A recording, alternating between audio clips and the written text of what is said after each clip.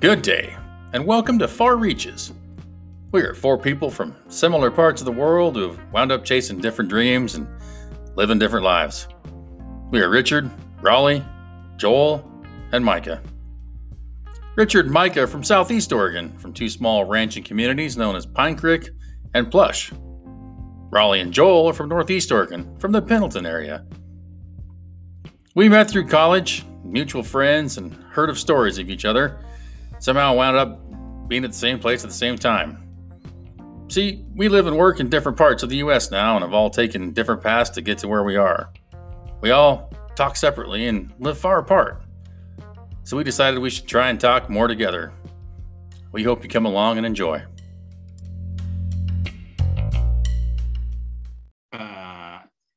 Recording in progress. Hey, good day. How your mom and them? Welcome to the Far Reaches podcast. Once again, we're back. We're reaching. We're doing. We are here. We are 3 strong this week, which is better than normal. So I think you add us all up, you probably get 1.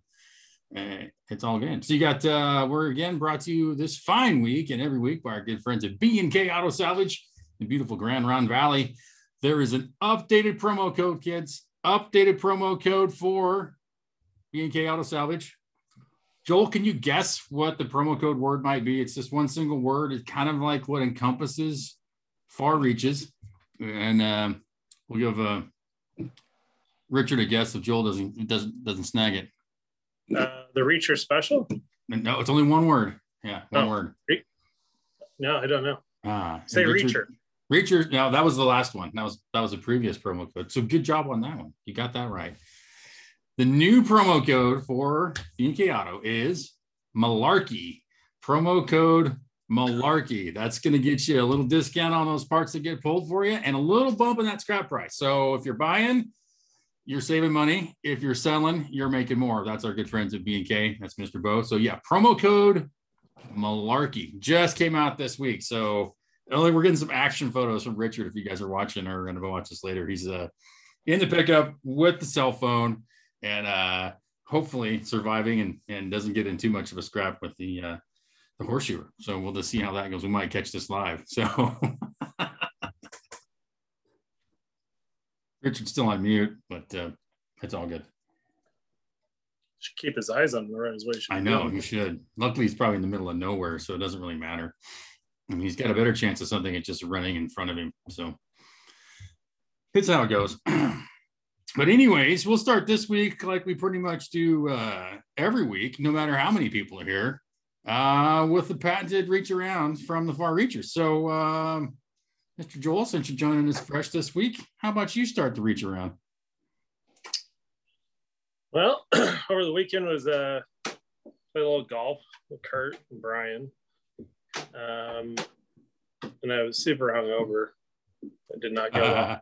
I was really hungry and hungover. I almost couldn't see straight.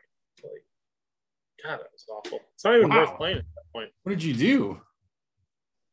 I shot 95 or 6, which is pretty bad. Yeah. I just got back just now from playing 9 holes with my friend Anthony. He bought a set of clubs. He's a lefty, so he finally found a set of clubs on nice, on Facebook or something for $40. And they look like they cost about $40. Nice. But he's this is only his second time playing. I think he's going to take it up though. I think he's hooked. He had a few good shots today. Oh, that'll do. That's 44. What it takes. I shot 44. My handicap's down to like 15 at Birch Creek. Holy crap. Yeah, be that's careful. Down like 27 at the beginning of the summer. That's a market improvement. Yes. Yeah. There's a big difference between more than just what looks like 10 strokes between a 27 and a 15 or 12. That's strokes. Like a 4.0 GPO down like the GPA, like the 2 of 2, it's like, it's only 2 numbers apart. Yeah. It's an order of magnitude difference basically. And it kind of runs like a GPA too. Then we had went to DP. Darren's reception out in Helix. Oh, sweet! Pretty good time. They had a taco truck, a donut truck. You know what? So the donut truck girls. and maybe you actually know what this is. I never looked it up. I meant to look it up, but the girls that were in the donut truck making the donuts, I was like, what do you get? Yeah. People were talking about their outfits, and I was like, you guys Mennonites? And they said, yeah. Oh, Hooterites, probably, or Hoots, yeah. What? And then I was like, I don't know why I know that. I don't even know what a Mennonite is. I don't know why I somehow knew what they look like. What is it? You probably watched Kingpin or something. Yeah. A Mennonite's like Amish light, so to speak. They'll have like some vehicles. I know Amish are. Yeah. So there's like Hooterites around Hermiston and stuff. Because that's another form of them from Canada. Hooterites, the Hoots. Oh. Yeah. Yeah, just saying. Make damn good donuts. And, yeah, that was about it. It's been my world. Dang. I'll take questions if you have any. Yeah. Well, yeah. Why donuts? Yeah. Oh, and they had a nacho bar too, in addition to the taco truck. Oh. That sucks. Good day, and welcome to Far Reaches. Are you listening to the last one, trying to catch up? Yeah, I don't know if we went unlive or I was tuned in on the live broadcast. Oh, well, nobody could hear anything. I thought. You're on last week's? Yeah, because the introduction wouldn't be. No, I was just on our live one on my phone. Oh, was it showing up? Aren't we live right now? I just stopped it. Oh, because no one was there? Because nobody could hear it. No. We had the problem. I don't know what the issue was. Yeah, that's I mean, we'll have this recorded old fashioned and spit it back out, but I thought I had it figured out for the live. So, but maybe I did. Yeah. There's one other thing I can try. No. Anyway, we're still recording. Oh yeah, we're still doing the regular one. We're just not blasting it on the Facebook page right now. So we're just doing what we'll normally do. We'll download it, put it back together, and then throw it up on the thing afterwards. So yeah. So all as well as that. So we need a Jamie to handle the tech side of these things. Sure do. Yeah. I could just be nice just to be able to talk and not have to worry about anything else. Just I don't know if this is a good time. I don't know no, you guys finish your reach runs and then I'll just tell you I finally watched Man from Snowy River last night. Oh, outstanding. We got to hear about that. That's part of the reach around, I think, unless you will put it under best thing of the week. Yeah, I'll put that under the best thing of the week. There you go. Even though nobody knows yet if I enjoyed it. Yeah, either way, I think it's because you saw it. It's going to be one of my best things of the week. So, it's all good in the hood. I think. So, yeah, everything else still running. So cool. So golf, a little relaxation. Yeah, not a bad little reach around there, Mr. Joel. For those of you watching, Joel is up by the pool house, if you will, in a nice little isolated area. Nice place to run the podcast from. I like that, Joel. Got a little sun in the background, relaxing. Yeah. Just hope Big Daddy doesn't walk by in his banana hammock. Yeah, that would be. Shouldn't have given that idea. Yeah, that's going to be bad. Oh, is this thing on? Yeah, what's going on? You know where the weight room is?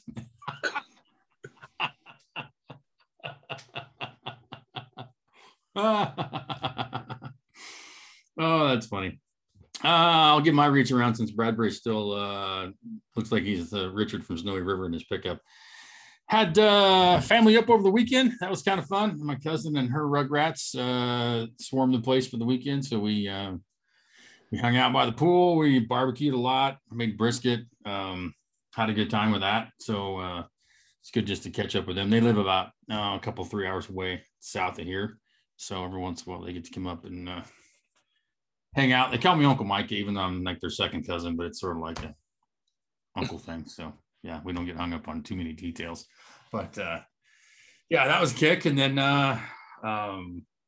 connected with some old friends, an old friend actually I hadn't spoken to for a long, long time. We connected over starting Friday. So that was cool just to catch back up. And like, it's like we never stopped talking really. So like from like high school, it was like the last time we really talked. So that's been awesome. Really cool. So it kind of reminds you like, hey, I'm pretty old, but B, I don't feel old, so it doesn't matter. So we just make it happen. But that's been awesome. So fun with that. And then just, yeah, it was a good chill weekend. Watched a lot of golf too. The Open was on, and like the time difference was cool. So you could like turn it on like in the morning and you had golf. Like early in the morning, golf was on. So I was watching that at the office, and then over the weekend, the same thing as well. So I like that time difference. So yeah, that Morikawa won again, right? He's got a great swing. He did. Yes, he's got a. It's really like interesting, like really slow backswing, and then like a distinct pause at the top. You know, really nod to the gods. But yeah, he's got my favorite swing. It's pretty cool. I really like. It's like one of the swings I think about when I try not to suck when I play, because of that. Like really controlled and like. Yeah. Backswing doesn't matter, dude. Like it can take you 5 minutes to get back here. It's what you do afterwards. So I think it's cool. But yeah, Louis came out strong and led for most of it. And Colin had a good second day, I think, if I'm not mistaken, and then back and forth. And then it was and then I had Brooks Koepka in my my golf league. So he had a really strong last day, I think. Climbed up the charts quite well. So he ended up getting me some much needed points and vaulted me back into second place, I believe, in the Texas Amateur Professional Invitational Open Golf League. So is this the thing where you can only pick one golfer a season? Yeah. Or a golf, you can only pick a particular golfer one time. Yeah. Yeah, I did that one year with you, and I think I got dead last. So I think it happens. I am not cut out for that game. I am a defending champion somehow by the grace of God on a sharp stick. And then, I snuck back into second place this week. So there's only, I think, four or five tournaments left on our schedule. So we'll see how that turns out. But it's fun to be back. At least I got to meet a bunch of the guys that are in the golf league again when I was over in Texas for 4th of July. We played golf. And so it was good to put names. I'd met him once a couple years ago, but it's like, we were playing a tournament and it was just kind of like, hey, and then to get this. And so it's been a couple years of trading barbs across the world on that one, and then to get to play golf again. So that made it even a little more fun to see everybody again and get a chance to say howdy and talk a little trash. Yeah. So we'll see how, because I was sitting in like, I don't know, 15th for quite a while. And then I had a couple decent weeks, and I never had like a outstanding week yet. I just haven't had a super crappy one either. And there we are. It's me and a picture of Richard's dashboard, because apparently we lost Joel. So as luck would have it, I don't mind talking to myself about other random things. So we're going to take this moment to really start off and talk about my good friend, the alphabet. No, I'm just kidding. Folks, these things happen. We'll do our best to keep on keeping on since we lost Mr. Joel for some reason. I think he was probably getting a text from somebody important, but Richard's back. I see camera moving around. He must have got the talking with the shoer somewhat underway. Camera's now upside down. For those of you who remember from a couple weeks ago, Richard's back at the ranch area where we saw the wonderful cow dogs and the skunk and that sort of thing. So one of our most talked about episodes thus far was the skunks and the open pickup door and the circling back of the dogs. I think I got some good comments about that. So it was highly entertaining. Yes. But Richard, are you ready to give us your reach around? Are you in a spot where you can do that? Yes, I am. Well, reach away, my good sir, because you got the gift. Well, everything is completely foobarred in Lake County right now. So we got a approaching 400,000 acre fire that I think is going to slow down because we got a little rain last night, like 20 minutes, but it seemed to be enough to put it down. And everything's full of smoke. I should show you guys. Yeah. Watching. Normally there's wait, didn't it work? Come on. Easy. Flipper. There you go. So normally there's like a horizon. Oh, yeah. Mountains out there, but you can't even see them. You can sort of see those over there, but yeah. And that's but Burns is getting it worse. Our smoke worse than we're getting it. Oh, yeah. I saw Colby had a picture up the other day from downtown or something, and it looked pretty harsh. Yeah. So anyways, yeah, and then the drought caused us to bring our cattle home about maybe 2.5 months early. So Ouch. we just brought 900 head off of the buttes. They'd been walking about 70 miles, so we're letting them rest today. Yeah. And then yeah, so that was a big cluster. Started a new diet. Really bad timing, but already lost 10 pounds, so that's awesome. Should have saved that for the best part of the week. Good teaser. What's this diet thing like? Oh, just paleo keto. Paleo. I haven't got to the keto part yet, which is probably I'm probably gonna have to keep eating and not intermittent fasting until probably through maybe until October, but I'll get there eventually. Yeah. So crap. Real estate's busy, of course, right when everything else is busier than hell. Always. Man, my reach around is it's hard to keep my brain spinning. I've been up at 3 o'clock for the last 3 mornings, and then up at 5 this morning pairing up calves. Up until 9 last night working on the cattle. So yeah, I'm having tough time. You get a little ringy after a while. Yeah. Oh, yeah. Yeah. I had to quit social media because I was being so ornery. Yeah, I saw some of your posts. You seem a little dejected, so we got to get you charged back up.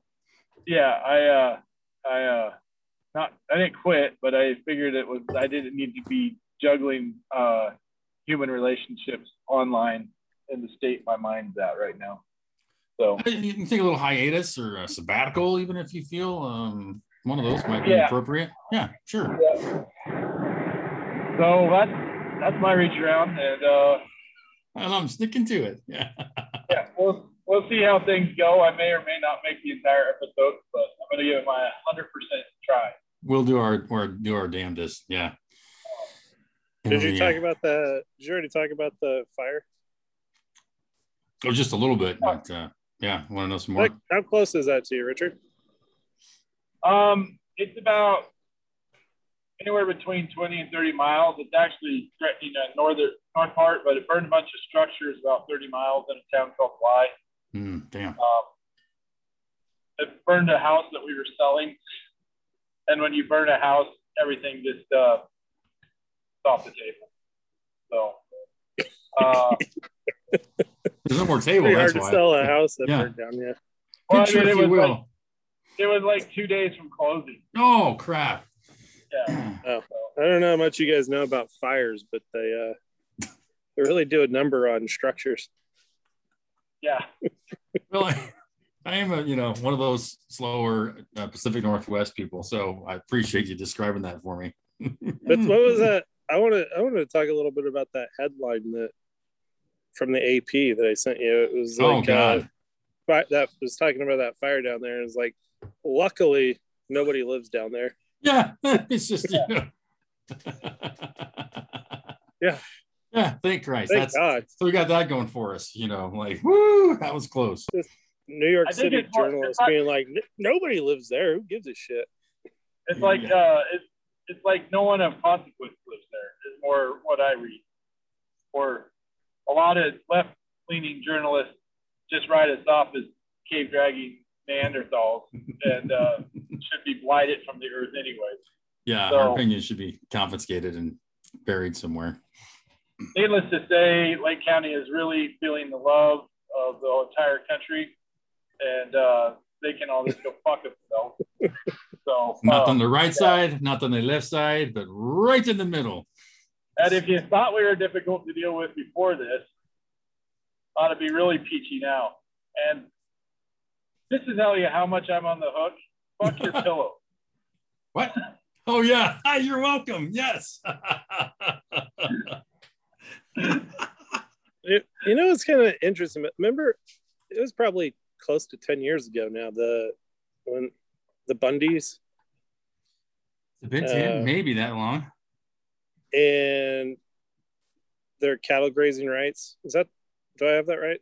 Or was that a different It was family? a huge cluster. They were actually said they were in Burns on behalf of the Hammonds, but they were like Hammonds. Yeah, the Hammonds. So yeah. at that time, I remember my friends in New York would it was all over national news. They were sending me all these opinion pieces and they had opinions on it. And the most common opinion was that land is for all of us to enjoy. It's federal land. And you would never go there. Those people, they don't know.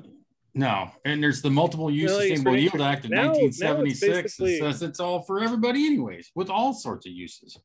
So they're claiming it back then. Now it's basically on fire. I don't know if that exact area, but close enough. And they don't give a shit. Of course.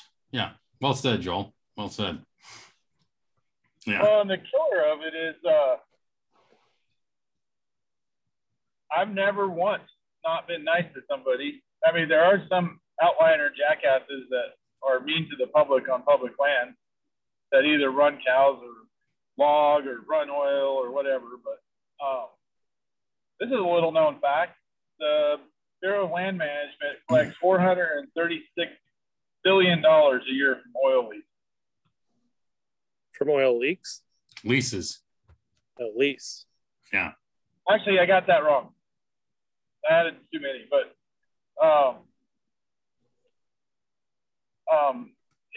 it's in the billions, more than most agencies would even have a budget for. Yeah. Wow. Yeah. That's insane. They're pretty much,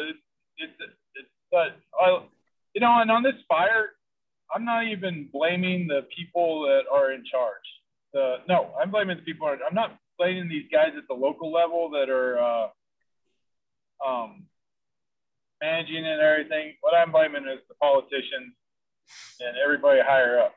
It's ridiculous to be mad at your local BLM office or Forest Service office because it makes no goddamn difference. Well, it's all federal policy. We burned down a section of forest the size of Rhode Island in the last 2 weeks because of politics. Straight, plain and simple, just politics. Because we cannot come up with a good way to manage our natural resources that actually makes sense. And letting it go. Does anybody actually know how? I'm curious. I've heard this argument that you could prevent forest fires through better management, but what is that better management? It's does somebody know what to do exactly? Yes, there's literally thousands of people with PhDs. Half the shit I went to college for is just for that. Are they doing that in any place in the world that would be a good example of they don't have as many fires as we do? Yeah, private land. Most people who own their own forestry lands, pretty well managed. Yeah, John Hancock Investment. They're a big forestry landowner, and you can get $130,000 a year job to manage one of their forest investments. And Weyerhaeuser used to do a good job. No training. Sorry, Joel. The problem with the fires now are they're taking out.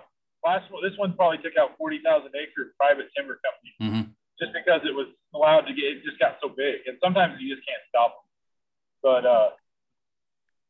between the forest that the federal government manages versus the private one, they'll probably have better salvage timber off of the private one. Oh, absolutely. They'll actually salvage it. It won't be held up in a lawsuit for 50 years. But a lot of it boils down to the management of the site, Joel, how often there's a harvest, how they thin it, if there's a fire, how often they do that. If you only get a fire every 50 years, it's going to burn super hot. You shave once a year, it's going to be pretty difficult. You shave every day or two, it's going to be pretty fine. But yeah, there's science. This is the problem. This is what Richard was talking about. It's being managed by politics and not by scientific policy. When there's literally thousands of people who've studied these systems, numerous generations, about how they should run, and it gets held up due to environmental reasons or politics, because it's either the yes or the no. It's never like, let's just do it like it's supposed to be. What I find fascinating, go ahead, Joel. Why? I mean, so do environmentalists not understand good land management? Is that the problem? That's a big part Like, of it. why would they make such a poor decision if it was true? Cognitive bias. So there's this concept of like, you have to leave it natural. Well, man's been here for a while. So, and there's not really a way to keep it, quote unquote, natural. So you have to thin it, you have to harvest it, you have to replant it, you have to burn it sometimes, you have to let it burn sometimes. So you can't have this completely hands-off approach, because a long time ago, man got involved. So that's part of the issue. You know, that's just the way it is. It's not going to revert back to whatever their thoughts on a pristine environment are. So that's a large part of it. And then multiple uses also. Yeah, I'd just like to point out that the Native Americans had land management policy also, before Absolutely. our white asses ever got here. So. Yes, it evolved that way. I use this example all the time because it's one of the few things I remember from Range 101 or forestry, I guess it would have been. But like pine trees, their cones only open up when they get hot. Like a fire is what opens up a pine tree cone. So it drops out the seeds so new plants can come to life. That's a built-in system in a pine tree. Think about that. They evolved in a fire system then in some way, shape, or form. I think that's pretty damn cool. So yeah, it's, you know, some people don't like logging apparently, but that's part of the tool that you can use to take out after a burn comes through. You come take the dead trees out because they're good for a while. They are commercially viable for a while, but not 20 years later when it's been tied up in court and can't go anywhere. Then they just all rot and fall down. And then you start getting beetles come in and everything starts dying off. And then when you drive down the road now and you see like a nice green forest and there's just this big patches of brown all the way through it, that's beetle just killing trees. So, you know, again, it's about the management, and it gets hung up in the halls of Congress where it does not belong at all. So it's not a new problem, that's for sure. And I would like to say that logging and ranching are not without sense, but we are sure a hell of a lot smarter than we were 60 years ago. And those guys were probably a lot smarter than the guys that were 60 years before then. I mean, it's all an evolution, and we get better at, but you can't hold modern ranchers accountable for the sins of somebody that's long since been in the ground, or loggers for that matter. And the Forest Service did a lot of shady shit with the logging industry. It pretty much, I call it cultural genocide with the spotted owl. They pretty much destroyed an entire culture in the Pacific Northwest. Yeah. And what did we gain from it? Now, instead of harvesting our forests, we're just burning them to the ground. I'd say like I know remarkably little about the politics and to ever have formed a somewhat informed opinion on the subject. But it strikes me as like that's something that's where like more media coverage should focus on. They don't ever talk about that sort of thing. The only thing they do, and it's so simplistic and stupid now that I'm thinking about it, is they just say, oh, global warming. Let's do another fucking article on global warming because there's a fire. Yeah. It just skips over any other potential solution to it. Yeah. Yeah. It's just finger pointing at that stage. And that's all it is. And at this point too, like, what does that even mean? Well, the thing that really pissed me off this week is they just lumped everybody in my community in as climate deniers, like blanket statement. Yeah. Blanket statement that we're all climate deniers, and we're the reason. This is what I'm learning about. Like, you're on mute, Richard. I don't know. We just turned off. I didn't touch anything, man. You're on a great roll. Yeah. This is what I'm learning. Like, you can make that shit up, man. Yeah. Like, and what the hell? Like, if I believe in climate change or not, how the hell does that impact what climate change does? Like, seriously, is it like some kind of mental? Yeah, you could believe in climate kumbaya? change and accept that climate change is a thing and be like, but in the meantime, guys, let's do the responsible thing with But I our mean, like, forest. just the fact that, like, okay, I don't think it's real. Does that cause a fire to erupt somewhere? No. Like, again. No. Like, Well, they'll point to that as evidence of it being real. that It's are pretty far crazy fire. out here. It's pretty crazy out here in Eastern Oregon with the heat and lack of moisture. Yeah. And I don't think this is like I don't think this is a normal year. It's a cycle, man. I swear Yeah, to I God. know. I wouldn't automatically just be like, oh, blame that on global warming. It's Yeah. sure it's a lot more complicated than that. Yeah, Richard, you yeah, back? it's just I'm kind back. of frustrating right now to think about how they just gloss over every other subject. Because if there is global warming, you could be like, I believe in global warming, but I also believe you need to, it's here. We're not going to reverse it in our lifetime. We better protect our forests the best we can by good land management until we can get the global warming thing straightened out. I'm clapping in my head for you. Very good. Thank you. That was a good statement. I'll buy you another beer. Yeah. My question was like, how does my belief in global warming or anything else have any impact on what actually happens on the ground? Like, is it some kind of, Zen mind control thing? I submit to you, it is not. Just saying. What do you have, Richard? You were on a roll, and then we got you on mute. Now you're just like frothing. I can see you're just like a little crock pot ready to boil over. No, I'm good. It's just, I mean, we're talking about burning down in the same size as an entire state. Yeah. I mean, it's out here in the West in one of the most isolated or one of the most remote places that you can get in the continental United States. Like where I'm sitting right now is about as far away as you can get from a McDonald's in the lower 48 states. We're 90 miles or 100 miles. Oh, over 100 miles over 100 from a Walmart. Over 130 miles from a McDonald's. I mean, there's less than one person per square mile in the county that I live in, and it's the size of New Jersey. And that's a state for those kids playing along.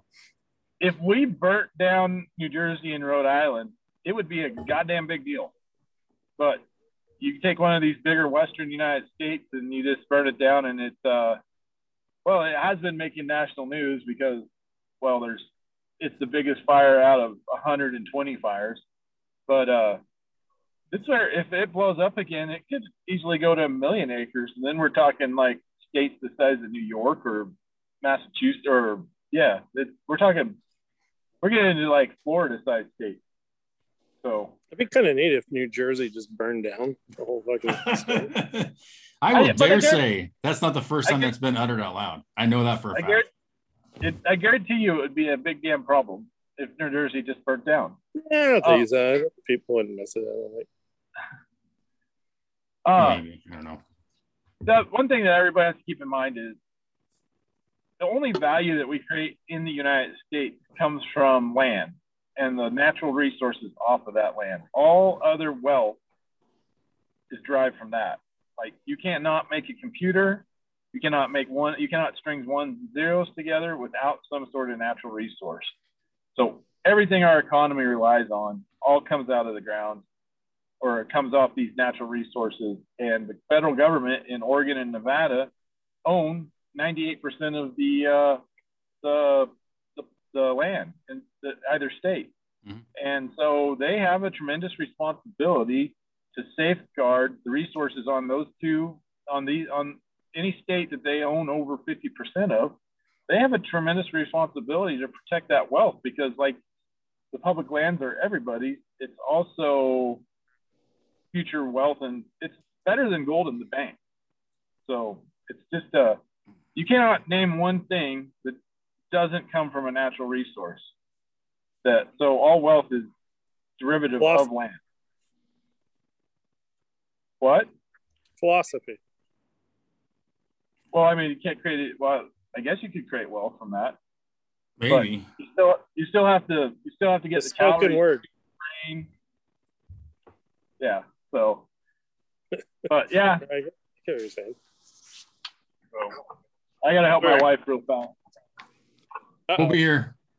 We'll be here. I guess I'll bring it with me. You traveling, man? So you're not having to be by yourself. Well, it's worse things happen to a fella, but I think earlier I got kicked off. I had my iPad sitting in the sun. You get too hot, you think? Is that what happened? Yeah. When I went to pick it up, it just about burned me. Like, shut down. You kind of had a bit of a Forrest Gump to you. Something burned me. That's what that reminded me of. More like Rain Man. Yeah, well, a little bit of that, but something bit me. You want to be more like Rain Man than Forrest Gump if you had to take your choice? Which would you be? There's a pool. Nice. Just like to remember. Shoot, I guess I'd rather be Forrest Gump. Me too. Me too. Forrest Gump lived a great life, except for he had that fucking bitch Ginny. Ginny was a terrible person. Yes. Yes, she was. She was quite just awful, the poor Forrest. Yeah. That never happened to nobody. Dying in that movie. I've always wondered, like, I think they kind of imply that she died of AIDS, right? Yeah, but then I've read several things that they said that she didn't, but they thought it was just hepatitis, I think, is what the thing was, the consensus, if you will. Yeah. So I had a random question, Richard. Would you rather be Forrest Gump or Rain Man?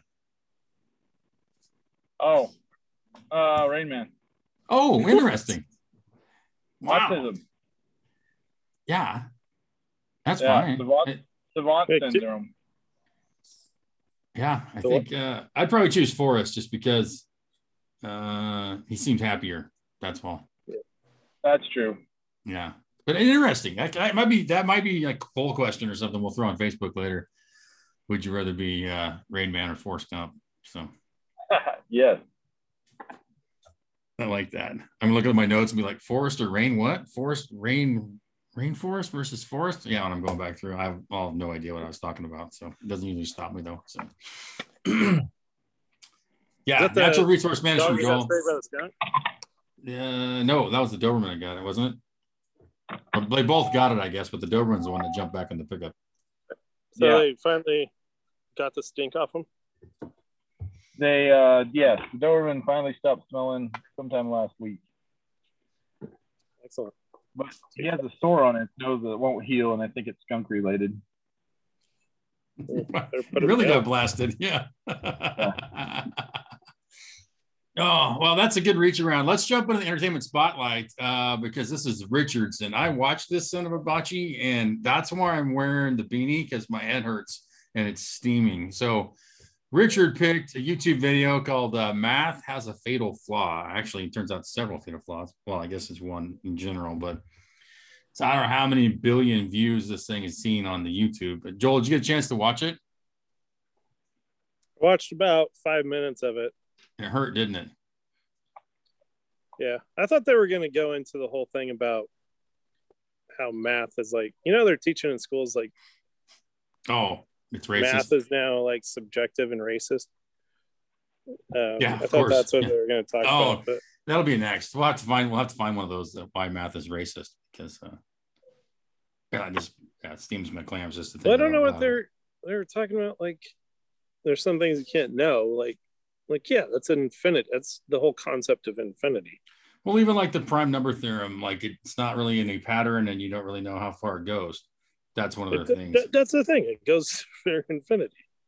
I know, but we can't grasp that, as most humans can't grasp infinity. You want to know, like math, like gives you like that's the whole idea of math. Like I can see a pattern and I can eventually figure it out, because if I have a known, I can find why it does that, and then I can predict it. That's what math is in my twisted brain. So that's the problem, is like, how do you prove it, or how come it doesn't fit? Or the whole thing about proving yourself, what was that, the self-proving prophecy, or whatever they called it, Richard? Yep. Which, the office reference was the best about, Jim is my enemy, but then the enemy of my enemy is my friend. Wait a minute, Jim's my friend, but no, he's my enemy. So it's funny, like somebody that knows nothing about math talking to a mathematician. It's like, have you thought about dividing infinity by like 1,000 and then do it again, get a more manageable number? Take the log of it if that helps you. But yeah. I just like that there was two different values for infinity, the natural number and the real number. Oh, yeah. Yeah. Yeah. Not all affinities are created equal. Well, not all infinities are created equal. Yeah, because there was like the natural one, the integer one, or something. What is the natural versus real? Yep. What is that? So the natural numbers are like 1, 2, 3, 4, 5, 6, 7. Yeah. Yeah. And the real numbers are 5.42 pi. Anyway, it's called the infinite hotel room problem, and you can just keep creating more and more infinities. But if the natural numbers have a different infinity than the real numbers. The real number infinity is significantly greater than the infinity for natural numbers.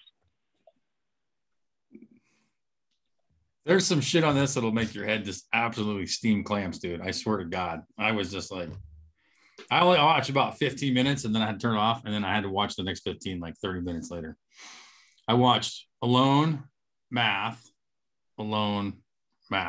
So, because that's probably the stuff I would think about if I was on Alone. Yeah. That's where they come up with it. Isolation. Exactly. Yeah. But it just opens up like the sets problem. What if you have a set that you were part of that set? How can you measure that? And how many sets of yourself can you put in that set? Yeah. It's all inclusive, then you can be in it. But if you're in it, then it's not. It was, anyways, like it was some to the end power thoughts about math, but hurt my brain. I did like the conclusion is that even with all this, we think that math is pretty well, we got it nailed down.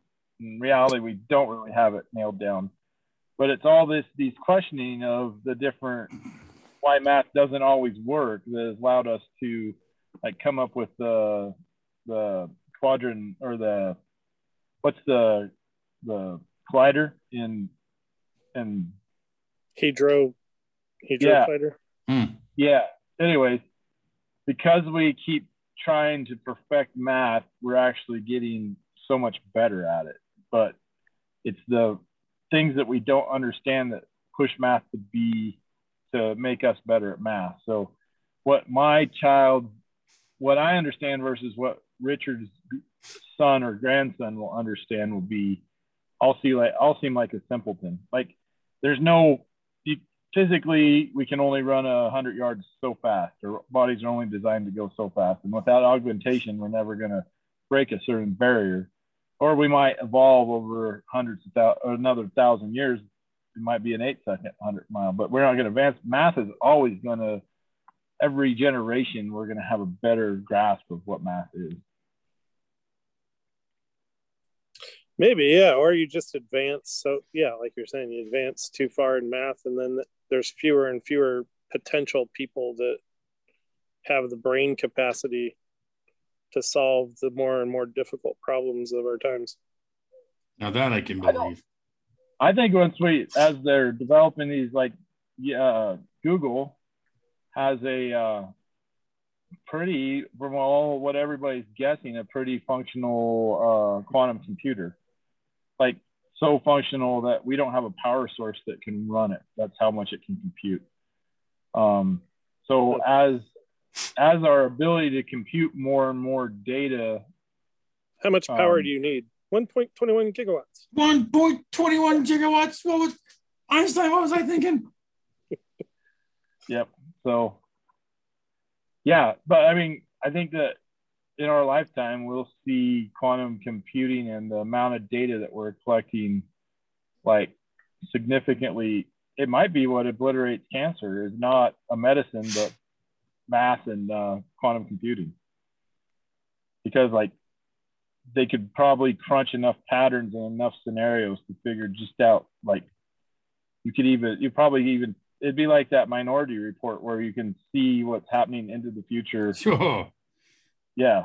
So you could see why somebody's developing cancer before it even metastasizes. Well, that's what genomics is doing now in large part. But how much math is in genomics? All. Yeah. All the math? All the math. We have it all. It's all here. Genomics is basically a new beyond binary.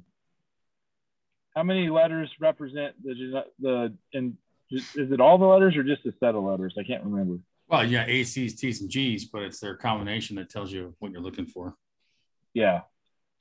So just when we sequence the DNA code, we created so much data that, like, what is it that we found out that why some people don't like cilantro? It's genetic. Like it tastes like soap or it tastes good or not like soap. Basically, you're hardwired for that. We could have never figured that out without computers and math. Mm-hmm. Yeah. You build it. All just builds prediction models for it. But instead of taking a foreign language in college, I took symbolic logic, which they talk about in that video.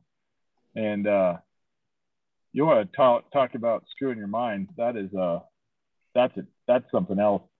I mean, I'd probably have to spend another 6 months just so I could get back to where I was after taking 2 semesters of that class. Oh, man. But I always got a kick out of it that it counted as a foreign language. So. I love me a loophole. Yes.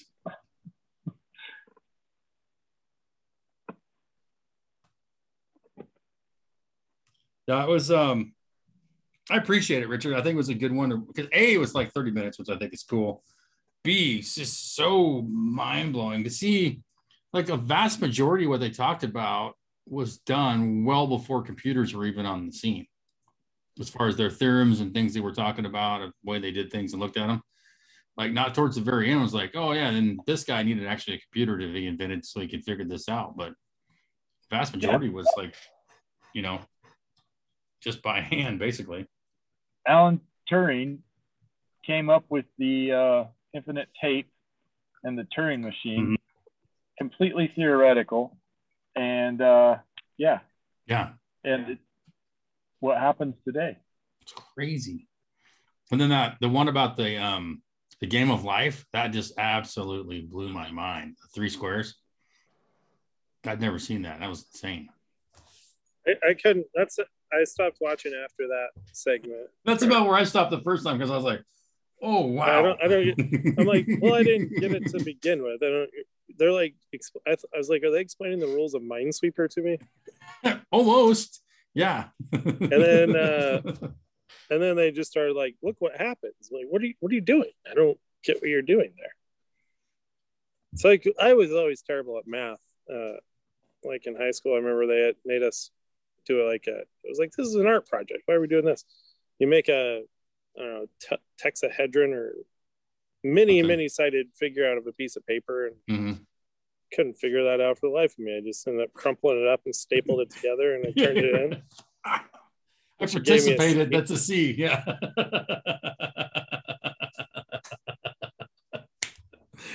I feel you, brother. Yeah, that's hilarious.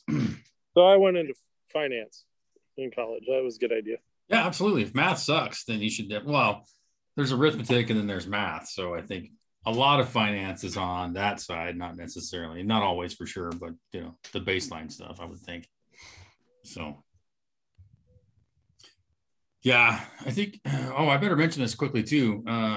Probably gonna have to go to you, Joel, or we might have to go to a reader request. But Rawls was supposed to have Entertainment Spotlight, and he is probably on the Baylor Spotlight at the moment. So somebody's gonna have to pitch in if we want to keep that rolling. So if you got something outstanding, I do have a reach request from a couple weeks ago we could also fall back on. So I thought I'd give you some warning, so when we get there, we could make it happen. So is this the Magnificent Seven? You are correct, sir. Yes. Possibly one of the most analyzed movies in history. Yeah. And it's weird. I never thought about that. I usually like way different plane on the movies. Yeah. So. Well, it starts with Seven Samurai. Yeah, that's true. What movie are you talking about right now? Magnificent Seven, Yul Brynner, all those guys, Steve McQueen. The whole dynamic between Yul Brynner and Steve McQueen is amazing. And I haven't seen it for ages either. And the remake was pretty cool, but it's nothing like the original. Did we talk Snowy River already? A few weeks ago, but Joel had recently watched it, so we were going to save that either for best thing of the week or for something. Okay. But we did have the topic of the week, which we kind of covered again on the wildfires, but I had saw this ad today on LinkedIn, and it was from Volvo, and I sent it to you guys, and it's just basically shows ice sloughing off a glacier, and it says Volvo will be all electric by 2040 or whatever, and that's it. And then there was 1,800 comments on that by 10 o'clock this morning, which LinkedIn is quickly turning into Facebook with a tie. It's really hurting my feelings. But the topic I thought for the week would be like electric cars. Are they the environmental answer? Because that's what, I'm seeing all these FedEx ads about quote unquote carbon neutral by 20, whatever. That Volvo one just came out today that I saw it anyways about all electric. And so I thought it'd be a good topic of like, is that the environmental answer, so to speak? And I think what a ridiculous. Okay, if you think that is gonna fucking help one bit, dude, how do you even talk to that person anymore? It's conversation. Not person. It's not one person. It's droves. Yeah, I know. I don't like it. Doesn't matter. What we're burning personally in gas, that doesn't have any effect, or it's such a drop in the bucket. I should say, of the overall pollution, right? Like, I wonder what percentage of pollution comes from combustion engines. What do you think? Oh, yeah. Where do you go to look that up now? Like, everything's so upside down and jacked up, dude. It's got to be small. I'm sure you could find it on Google. Well, like, yeah, I'm going to trust the shit out of that. Yeah, that's true. But we just shut down the world for the past 18 months. Shouldn't everything be absolutely perfect already? Like, why is there even hurricanes this year? Like, why is there wildfires? Like, we had all combustion has been at its lowest level. It's been probably in the past 200 years, this past 2 years with Operation Shut Her Down. And we seem to have worse summer than ever. So what's up with that, Maynard? I also don't get the pushback on the idea, because the truth is, and I don't think anybody knows for sure, but we're going to eventually run out of oil. Like, it's a finite resource. Dude, I was thinking of this the other day as I was driving down the road. Like, when I was in school way back, like little, it was physically taught that oil came from dinosaurs. That's what we were taught. Well, breaks down carbon, right? Any broken down carbon. Yeah, but physically it came from dinosaurs. That's what we were first told. Like, yeah, well, and it's like, wait a minute, that's not even possible. Like, there's no way it's still here. Like, it's part of the Earth cycle, if you ask me. The dinosaurs are just in a mass grave. Apparently, yeah. So, but anyways, like, it's part of the Earth for one. But more specifically, back to the point about electric cars being the solution. Like, how? Like, electricity comes from somewhere. If you just want to talk about fuel versus fuel, like, nobody likes hydro. Nobody likes nuclear. Coal is way evil. So I don't know where solar is cool. That's great. Yeah. But I don't think every house is going to have a Tesla roof. I doubt it. So that's one problem. The other quick one is like environmentally, like, when that car is ready to be done, like, what do you do with those batteries, dude? That's one of the worst things running around right now on the highway is all the batteries in those electric cars. And like, I'll be the first to say, I think electric cars are badass and fun to drive, but like, environmentally, holy crap, man. I think 68 Bronco Charger's better off than that. There's going to be people that want it for the environmental reasons. And it's like, all right, let them believe whatever they want to believe. Bottom line is, I think electric cars will be pretty neat once they get good at them. Because as soon as you can, like, and maybe they already can. I don't know. I don't read about it much, but doesn't it take a while to fill it up at a charging station? That depends on if you got the supercharger station at the Tesla ones or whatever. Yeah. It'd probably still be like 10 or 15 minutes, wouldn't it? Oh, more than that. Yeah.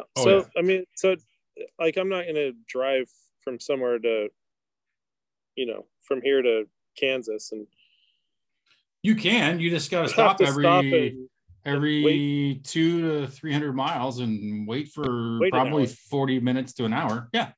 Yeah. So that doesn't make sense if you're going to be driving on highways, but like, I can't wait, actually. Like, the F-150 Lightning, that looks awesome. It goes super fast. They get a tremendous amount of torque. Like, train engines run on electricity. That's the diesel is the generator that runs the electric motor on a train engine. Like, that's how cool that is. Like, they have a tremendous amount of power. But and if I put a solar in with a Tesla wall, I'll probably have a Tesla car because it's like basically free for me to drive to work and back. But as far as like that's the national campaign and that's going to fix everything, no. I mean, that's the whole thing. Like, even if you think A, there's something to fix, then B, like, this is the answer. C, most people, when you ask them, like, well, where's the electricity come from? Their brain shuts off. They go like, the building. It's magic, apparently. And then this summer in California, they're like, hey, don't charge your cars because we need all the power for the grid so you can run your air conditioner. So, like, it's far from. Did they say that? I didn't hear about that. Oh yeah, definitely. Wow. Which you kind of had to giggle. So, but yeah, even if you take like just the environmental impact of the car when it goes back to the junkyard or catches on fire or has a wreck, I think is one thing to consider. If I got a 78 Buick Roadmaster station wagon, I drain the oil out of everything and it gets smashed into a pancake. Like, it's pretty inert at that point, really. The authentic imitation leather and the wood vinyl siding, pretty low impact overall. It gets all taken down to B&K and ground up in a little powder. But a freaking electric car, just the windings, just the batteries alone. And like, going back to what Richard said about natural resources coming from somewhere, like that battery stuff, that comes from the ground. Like, that stuff's not made synthetic yet. So it has to come from somewhere. And I doubt you're running. Even if it's synthetic, it still comes from the ground. Exactly. Thank you. That's a great point, Richard. Yeah. So if I'm running. Go ahead. Is when I worked in the oil field, my tool ran on a lithium battery, weighed about 6 pounds. I had to go through a training every year that was like, I had to take a test and pass it with 80%. And it was usually probably all in all, I'd have to do 12 years of lithium battery training. And because they're highly explosive, they explode and you can't put them out with water. So the lithium battery to me is a real problem. We're sending Teslas out with 600-pound lithium batteries. And like there's fire departments in the United States that aren't prepared they don't have the foam that it takes to neutralize a Tesla battery if it's burning, and it'll burn a hole through the concrete that it's on before they can put it out.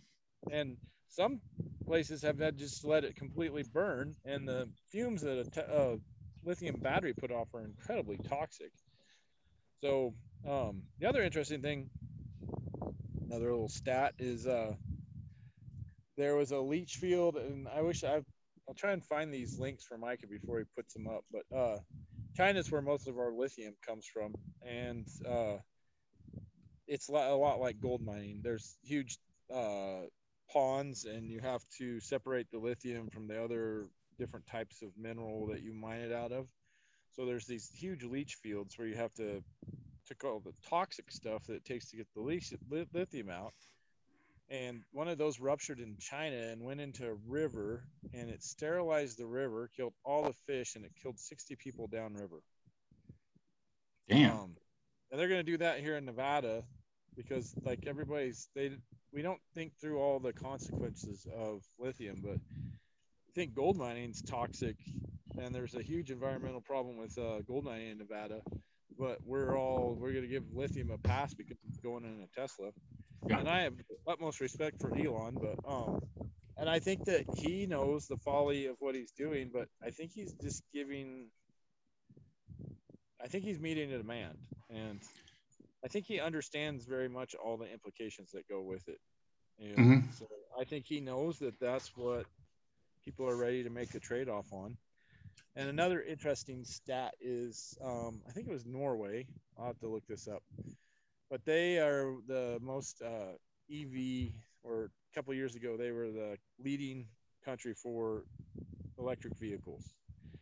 Anyways, the average electric vehicle to charge is the equivalent of running a refrigerator for a month. A refrigerator is one of the highest cost utilities that you have in your house running on a daily basis. And every time you charge an electric vehicle, it's the equivalent of running a refrigerator for an entire month. And so what happened is Norway, or whatever country, I can't remember, I'm sorry, they had to bring on 3 decommissioned coal-fired plants to keep up with the electricity demand of the EV. And Germany has the same problem, but they've banned coal-fired plants, so they are now outsourcing their coal to keep their EV vehicles running to neighboring countries, so that they don't have to run coal in Germany, but they still need that power to power all the electric vehicles that they've decided that they're going to. Every time you learn something new, you're just like, what the fuck is going on? What a mess. We're gonna ban coal fire, but we're gonna import it from somewhere else that uses coal fire. But it's okay because we still banned it here. Yeah. Yeah, I'm pretty much against the banning of anything, really. Like, honestly, like either just don't use it or change it. But like when you ban something, I don't know. It just seems a little too permanent and short-sighted to me. Problem through. You try to solve a problem, you think it through. You get people just like trying to make politicians making decisions, and people loud on Twitter, for example, demanding a right answer. But really, like, the only thing that can ever effectively figure it out, and it just everyone's heard it, is capitalism. Like, let the people that have their money on the line, let them make the decisions. What's most effective? Usually so. Let's emphasize not this bullshit capitalism we have now that's completely has government intertwined. Yeah. You can buy Congress, because I think people will misconstrue what, like, they think that this is a free market system. This is absolutely not a free market. This is a completely. It should be free market. Yeah, I agree, Richard. I agree. But I think I do believe that in certain cases, like we're seeing this with the solar panels in Lake County, they want to put solar panel on ag lands, and we're like, no, absolutely not. The commissioners stood up to them and they said no more solar panels. So they moved it on to, and then the more that I got into it and the more I think about it, is here we have the classic situation of an urban area basically going to rural America and exploiting them for resources that they need. Yep. And in exchange, when I was talking to the guy from Blue Marmot, they were going to give us $500,000. And I was like, that's great. He goes, that's a really big boon for your thing over 30 years. And I had to say, dude, that is laughable. And so anyways, and he goes, no, it's going to be really good for your community. We donated $1,000 to the hospital. And it's about the time I hung up on him. But this is really what's happening is urban areas are continuing. And this is one of the biggest bad feedback loops we have in the United States is urban areas basically carnivorize rural America, they take resources and they don't pay the fair value of what they're taking for. And I know it's the sun, and if they want the goddamn sun so much, then cover your own city in solar panels and run on that in your footprint, but quit coming to my backyard and put in your solar panels in and then leaving us with the bill to clean it up. Put it in your city, and when they come dysfunctional, you clean it up, you pay for it, and you retrofit them. And quit pawning your crap and your technology off on rural America, because as far as I can tell, we're probably living the purest and the healthiest of any of you. And why is urban America feeding off the corpse of what's left of rural America? I think the rural America should just stand up and say, hey, look, if you want this bullshit, you put it in your own city, because we're done. Yeah, sounds a lot like wolves to me, Richard. Yeah, or to some degree, carbon credits. I'm just going to say it. Yeah.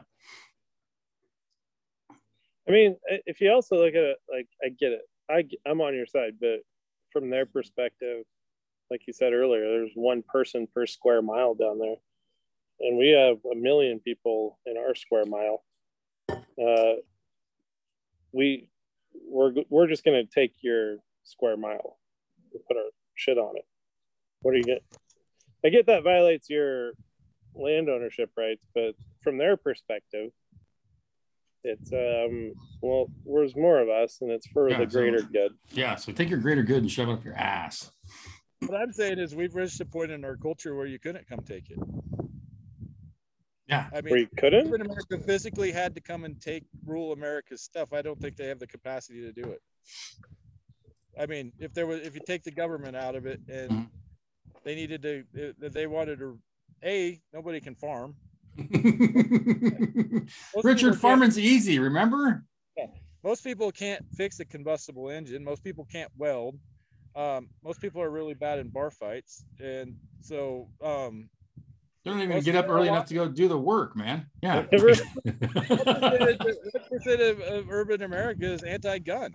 So I see a lot of fallacies here. It's like, if it came right down to it, it would be really hard for somebody in Portland to come down and take the land that I ranch on.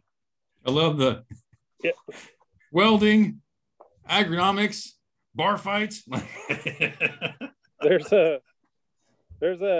spoken about him before. A comedian, one of my favorite comics is Ryan Hamilton. Have you guys watched him? Yeah. He has a special on Netflix called Happy Face. And he's from like rural Idaho. I think all of Idaho is basically rural, but he's from like southeast Idaho or something. And he lives in New York City. And he's like, I keep hearing people say about New York City, if you can make it here, you can make it anywhere.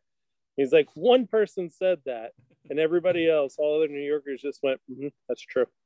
He's like, I don't think it's true. I'm from Idaho. I don't think you can make it in Idaho. Matter of fact, what you know about New York does you a shit bit of good in Idaho. I don't know what happened to him. He went out looking for a bagel at 3 a.m. and he left for a pagoda, never saw him. Yeah. I've been to Riggins, Idaho, and I know I can't make it there. So bring your own cooler. Yeah, that's really funny, Joel. It's also very true. You gotta watch that. You gotta watch that special if you haven't seen it. I have that part didn't ring a bell, so maybe I haven't seen that one.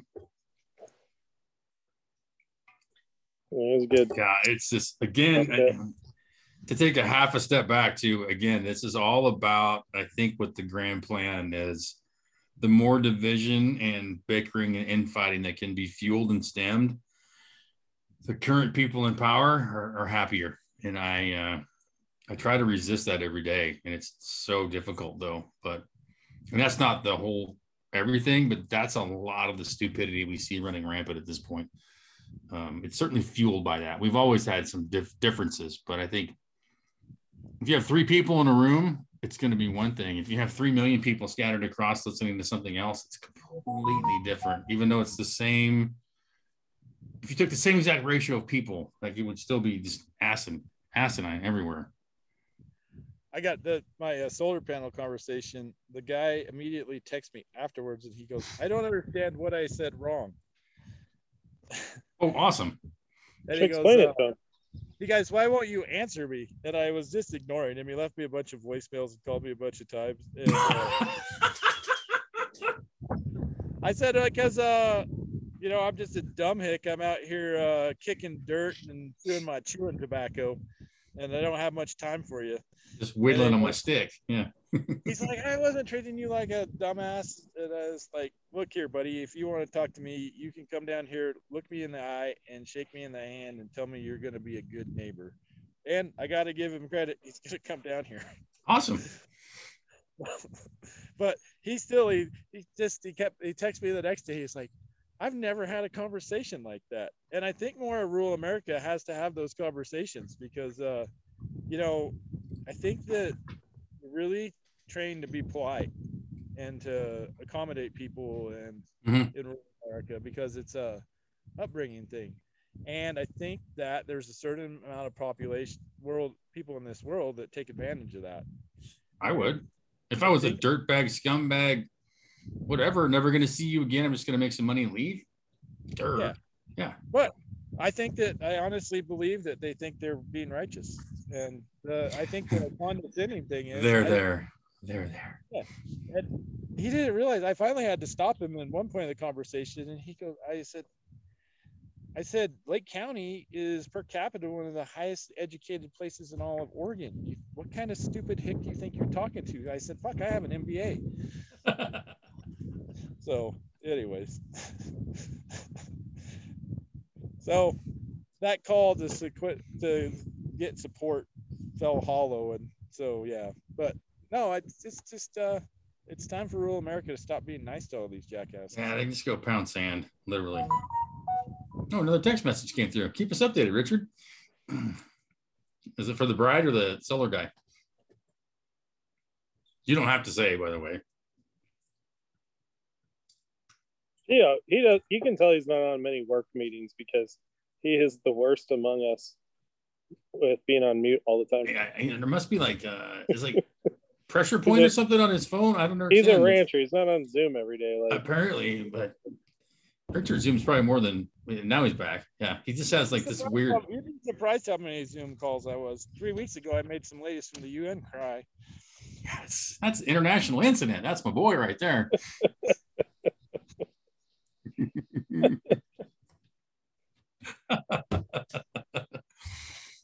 Oh, so I think we can agree that environmental or electric cars probably not the immediate answer, if there is one. However, it would be fun to have one. Dude, like I said, if I get my shit together and I put Tesla panels on my house and buy a couple of Tesla Powerwalls, I'll probably have a Tesla car. Like, why not? Like, my commute is 15 minutes one direction. If I want to spend all that money, like right now, my Toyota gets decent mileage, so I don't really care. But if the Cybertruck wasn't so goddamn ugly. Yeah, exactly. There's a new isn't there the GMC's coming out with the electric what's their pickup going to be called? Shit, I can't think. Denali? Yeah. No, it's the Hummer. It's the new Hummer pickup. Oh yeah. It looks pretty squirrely. So I'm just saying, yeah, there's options. I'm not against it. I'm just like, don't sit here and like show me the crumbling picture of a glacier, which happens all the time, and then say we're going electric by 20 whatever, so all is well. Namaste, bitches. And I'm just like, just kills my guts. What happens to our international relations when we become fully reliant on China to supply our lithium? Like, what happens when they did we not learn anything that the more self-reliant we are, the better we are, like at all, like in anything possible? Like, hello, kids. Like, anything from the past 2 years has taught us that the more reliant we are on things that we make ourselves and have in country, the absolute better off we're going to be. Yeah. Energy, medication, components, whatever, it has to be here. Like, that's essential. So, but we're completely turning a blind eye to that. Cars run off the liberal tears in your cup. Yeah, they would be probably getting some pretty good mileage. Yeah. So. What's that noise? Is that me? It's Richard getting a text. Sorry. That's my guess. No, I think this is we're. I just thought something was wrong with my deal. Yeah, you should probably get your new phone. Yeah. I found a word of the week too, so we're good there. Far Reaches word of the week brought to you by the Reachers. Cacophony. The word of the week is cacophony. You may have heard it. I've heard it before. I've used it. I've heard it. Yeah. It's like Avengers cacophony. No, that's Space Jam cacophony. Yeah. Is it like is it like you kind of get in a pickle? It's the bringing together of people, I believe. Yeah, it's an unpleasant mixture of sounds, harsh noise, or discord, which could also be a combination of people. Yeah, indeed. So, cacophony. It just has like a interesting flow to it, so I thought it was interesting. And what's its root? Portuguese. I don't know. It's not on here. Sorry. I found like I got the cheap dictionary.com, but if you'll give me a second, I can probably word search it somewhere else and find a more robust answer, because I often like to know the roots of something. Well, epiphany is probably it's pretty close to the opposite of it. Epiphany would be probably the antithesis thereof, would one say? Pretty close. A combination of discordant sounds, specifically in rhetoric, a faulty choice or argument arrangement of words. I like that one, even better. Yeah.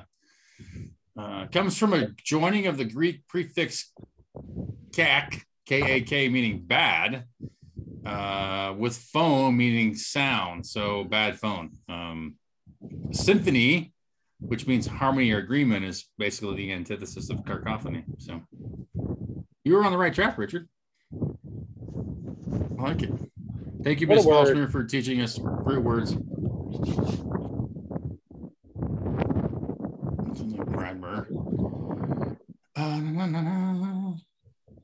So we had our topic of the week. We had our word of the week. Does anybody have a just down and out definite entertainment spotlight for next time? I'm good with Magnificent Seven or whatever Joel wants to go with. Any insight, Joel? No, I don't have anything top of mind. All right, well. How about this? You can either watch Magnificent Seven, but if you've seen that, you can watch Seven Samurai. Ooh, nice.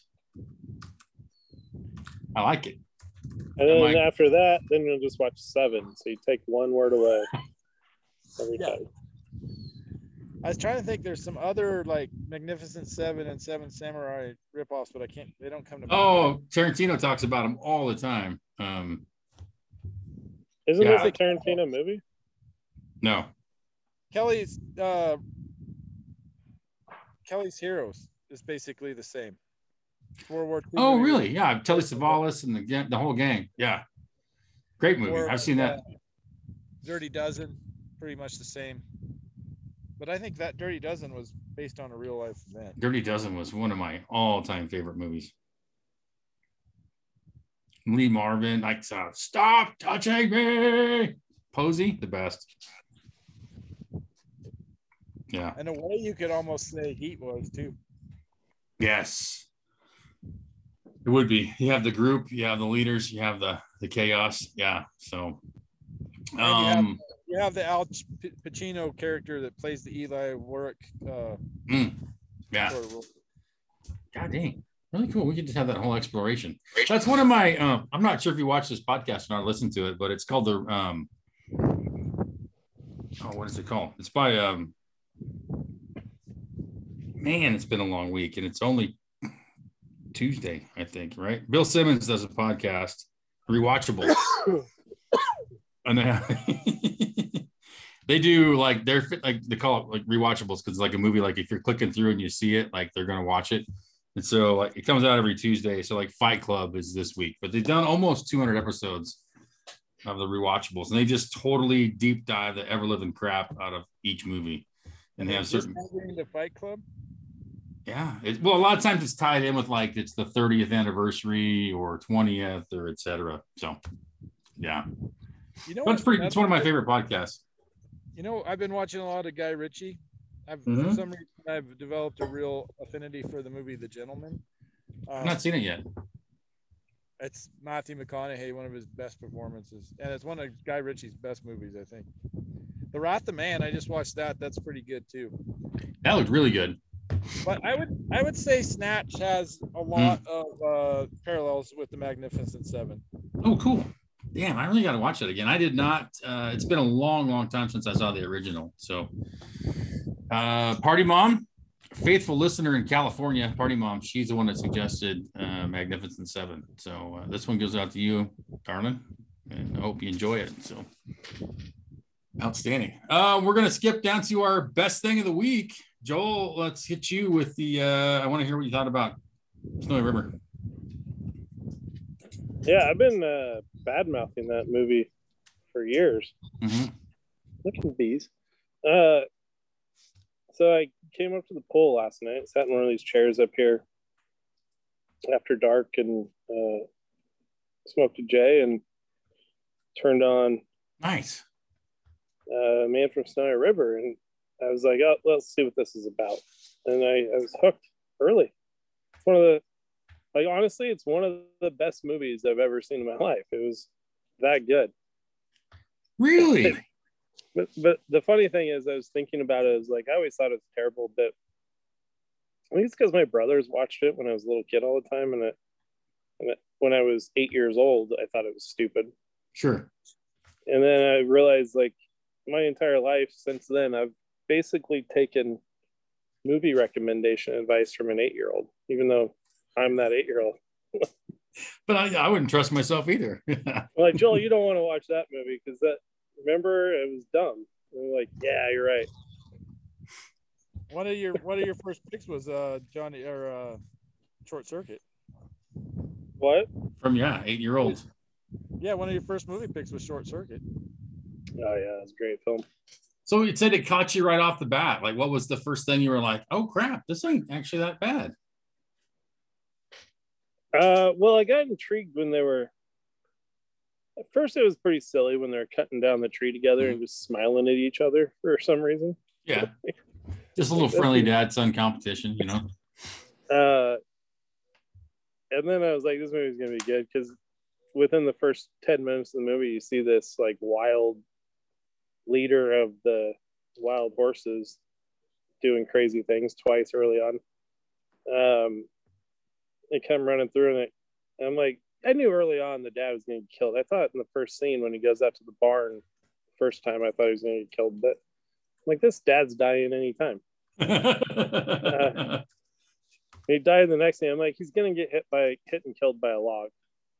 And then that happened. And then when the kid tried to go back home, and a random group of dudes were like, you can't live here anymore because you're not a man or something. I was like, I was caught. I wanted to see what was going to happen. Which they never came back to that group of guys. But never saw them again. Right? I think it was just like implied that. No, they came and helped him run the horses in the end. That's who he was with, chasing down the wild horses. They were with, is it Quincy? Clancy. So Clancy came with this ensemble of guys, and that was them. Oh, okay. There you go. I hadn't noticed. Yeah, I think that movie was like, I bet it's so good because, like, there's so many people in that movie that are like legends. Like the main guy, he's kind of, the whole movie's about him turning into a legend. True. And then Clancy was a legend because all the other ranch hands, they all were excited to meet him, right? Mm-hmm. And then the guy that ran that ranch, he was a big deal, like rich. He has a cool backstory. And then the old gold miner, he has a cool backstory. Yeah. Sure, there's his dad that died. He was a legend. Pretty big deal. Everybody in the movie except for the women folk. Everyone else. The lady that owns the bar. She knew all the history that he went to right after he got kicked off. She told him what to do. Oh, wow. Yeah. I instantly thought about the little gal on Silverado for some reason. I'm like, is Richard like mixing up these movies? But no, you're right. Yeah. She's in both movies. She's sort of like the sage. Okay, so that's why my brain went there. That's okay. It's coming together now. The storyline with Jess was like, I guess I chalk it up a little bit to being of the time. But it was supposed to be like it's like they purposefully avoided turning it into a powerful love story. Like it could have easily gone that direction, and it was trending that way. And every time it was trending into that sort of a movie, he would just put an abrupt end to it. He's like, no, you can't come. Like, this isn't going to work. That made it powerful. There was no further explanation. This isn't going to work. And then he just rides away. That's what made it powerful, though. The second movie is all in on that, though. Oh, that's maybe why I haven't watched as many times. Anyway, it is a love story, but they don't. I think they try to keep it more of about him becoming a man than making the mistake of letting it turn into a love story. And what does he know? Honestly, he doesn't know his asshole from his elbow either. That's part of the deal too. Like, he just doesn't know. What? He doesn't about women or Jim? Romance or anything. Like, he's lived in the mountains his entire life, and like, maybe watched a stud and in a mirror, but like, he just doesn't know either. He's just following his gut, I think, is part of the point. And he got all his information from Spur, which is a lot like my upbringing in the plush store. Basically, yes. Wallaby Stew and Crazy Uncles. That's kind of my story. So But I don't know if it was me or the lead, but there were so many storylines in that movie that intertwined nicely. I just thought there were very few plot line errors. There were some, but that doesn't quite make sense. Like they built up the whole thing. I was waiting for the big reveal where he revealed that Jess is actually Spur's daughter. Oh. And then he just put an end to that entire speculation. Like, of course not. Like, oh. But you kind of think it is, yeah. So yeah. I do think I'm going to get you that T-shirt. I'm not sure if it was me or the weed. I think that's the T-shirt you need, or maybe a coffee mug. I think would be glorious. Yeah. But yeah, that was a fantastic movie. That's awesome. Well, that's outstanding. Real quick, I got one Reacher mail that got texted in just now, and then we'll go to Richard's best thing of the week. And this is from another faithful listener, Big D in Texas, the Dick and Louiseland podcast. Probably not going to get a Marconi Award. So, yeah, thanks for that, A-hole. Yeah. So but I thought I'd pass it along instead. So, Richard, you got a best thing there, buddy? What is a Marconi Award? It's for radio. It's like an Oscar for radio. I would place it at. So. Yeah, we're probably not in that. Not even in the hunt. Well, we've been staying out in Adel this week. That's been awesome. So shut down the old Airbnb so the family could come out here. We're bringing cattle into the desert. Yeah. Another good thing is the lease that we have and that was in the path of the fire doesn't seem to be in danger any longer. Oh, good. And, well, it wasn't the best thing, but we had to stay here and not go to the country Desert Mountain grass-fed beef meeting. Which that sucks. Yeah. So, but then my diet is going good, 10 pounds. Feeling a lot better. And yeah, it's just amazing when you cut carbohydrates and sugar. It's a really tough week and a half, and then that sugar, man. So, anyways, last time I was on the paleo diet, it was really strict, and you can tell it's sort of been eroded because now they you can have this many carbs now, and you'll still be all right. And but I'm sticking to the original one that I read in the book from the original guy that came up with it. So yeah, I can't remember what the name of the book is, but it's really, I think it might be the Caveman Diet. Anyways, so you're just eating meat, and is that what you pretty much eat? You can eat meat, vegetables, fruits, dairy, and Fruits, huh? Well, I mean, you got to cut your fruits down because it does have high sugar, but it's different. Isn't there a lot of carbohydrates in vegetables? Some of them. Yeah. I mean, greens probably, right? Yeah. So like a lot of broccoli, a lot of cauliflower. Avocados are great. I think that's technically a fruit. Like apples, got a seed. Oranges has a lot of sugar. Onions are fine. Have you ever had a kidney stone? No. I feel like you're going to get a kidney stone. I did have to wean myself off of iced tea because I heard that it causes kidney stones, which was disappointing. So did greens. Well, but it's like an iron buildup or something. If you like change your diet dramatically, and then use that involves incorporating more green vegetables and shit, like healthier food. For some reason, it causes more kidney stones. They told me to avoid green greens and iced tea. Well, the way I see it is, I still drink iced tea daily. Kidney stones are out.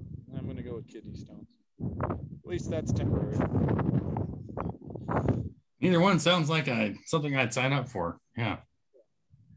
So, So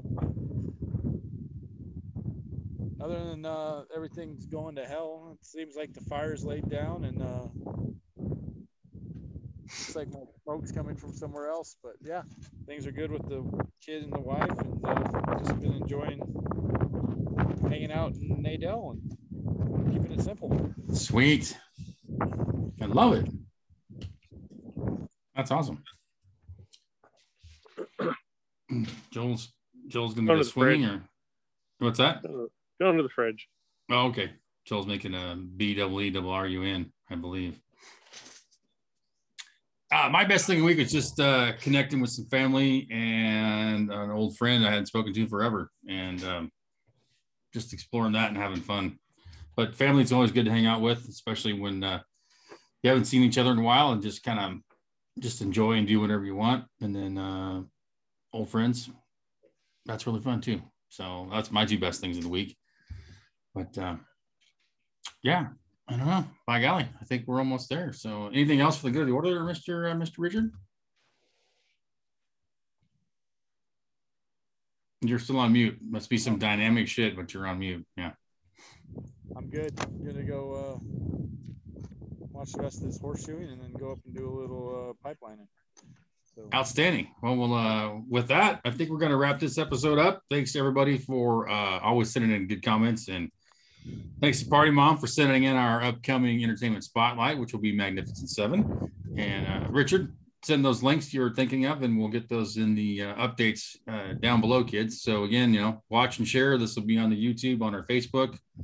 Audio versions, basically anywhere you can find a podcast, iHeartRadio to Spotify and everywhere in between. So keep those suggestions coming and keep on rolling, and we're gonna keep on reaching. So we'll see y'all soon. Thanks for joining.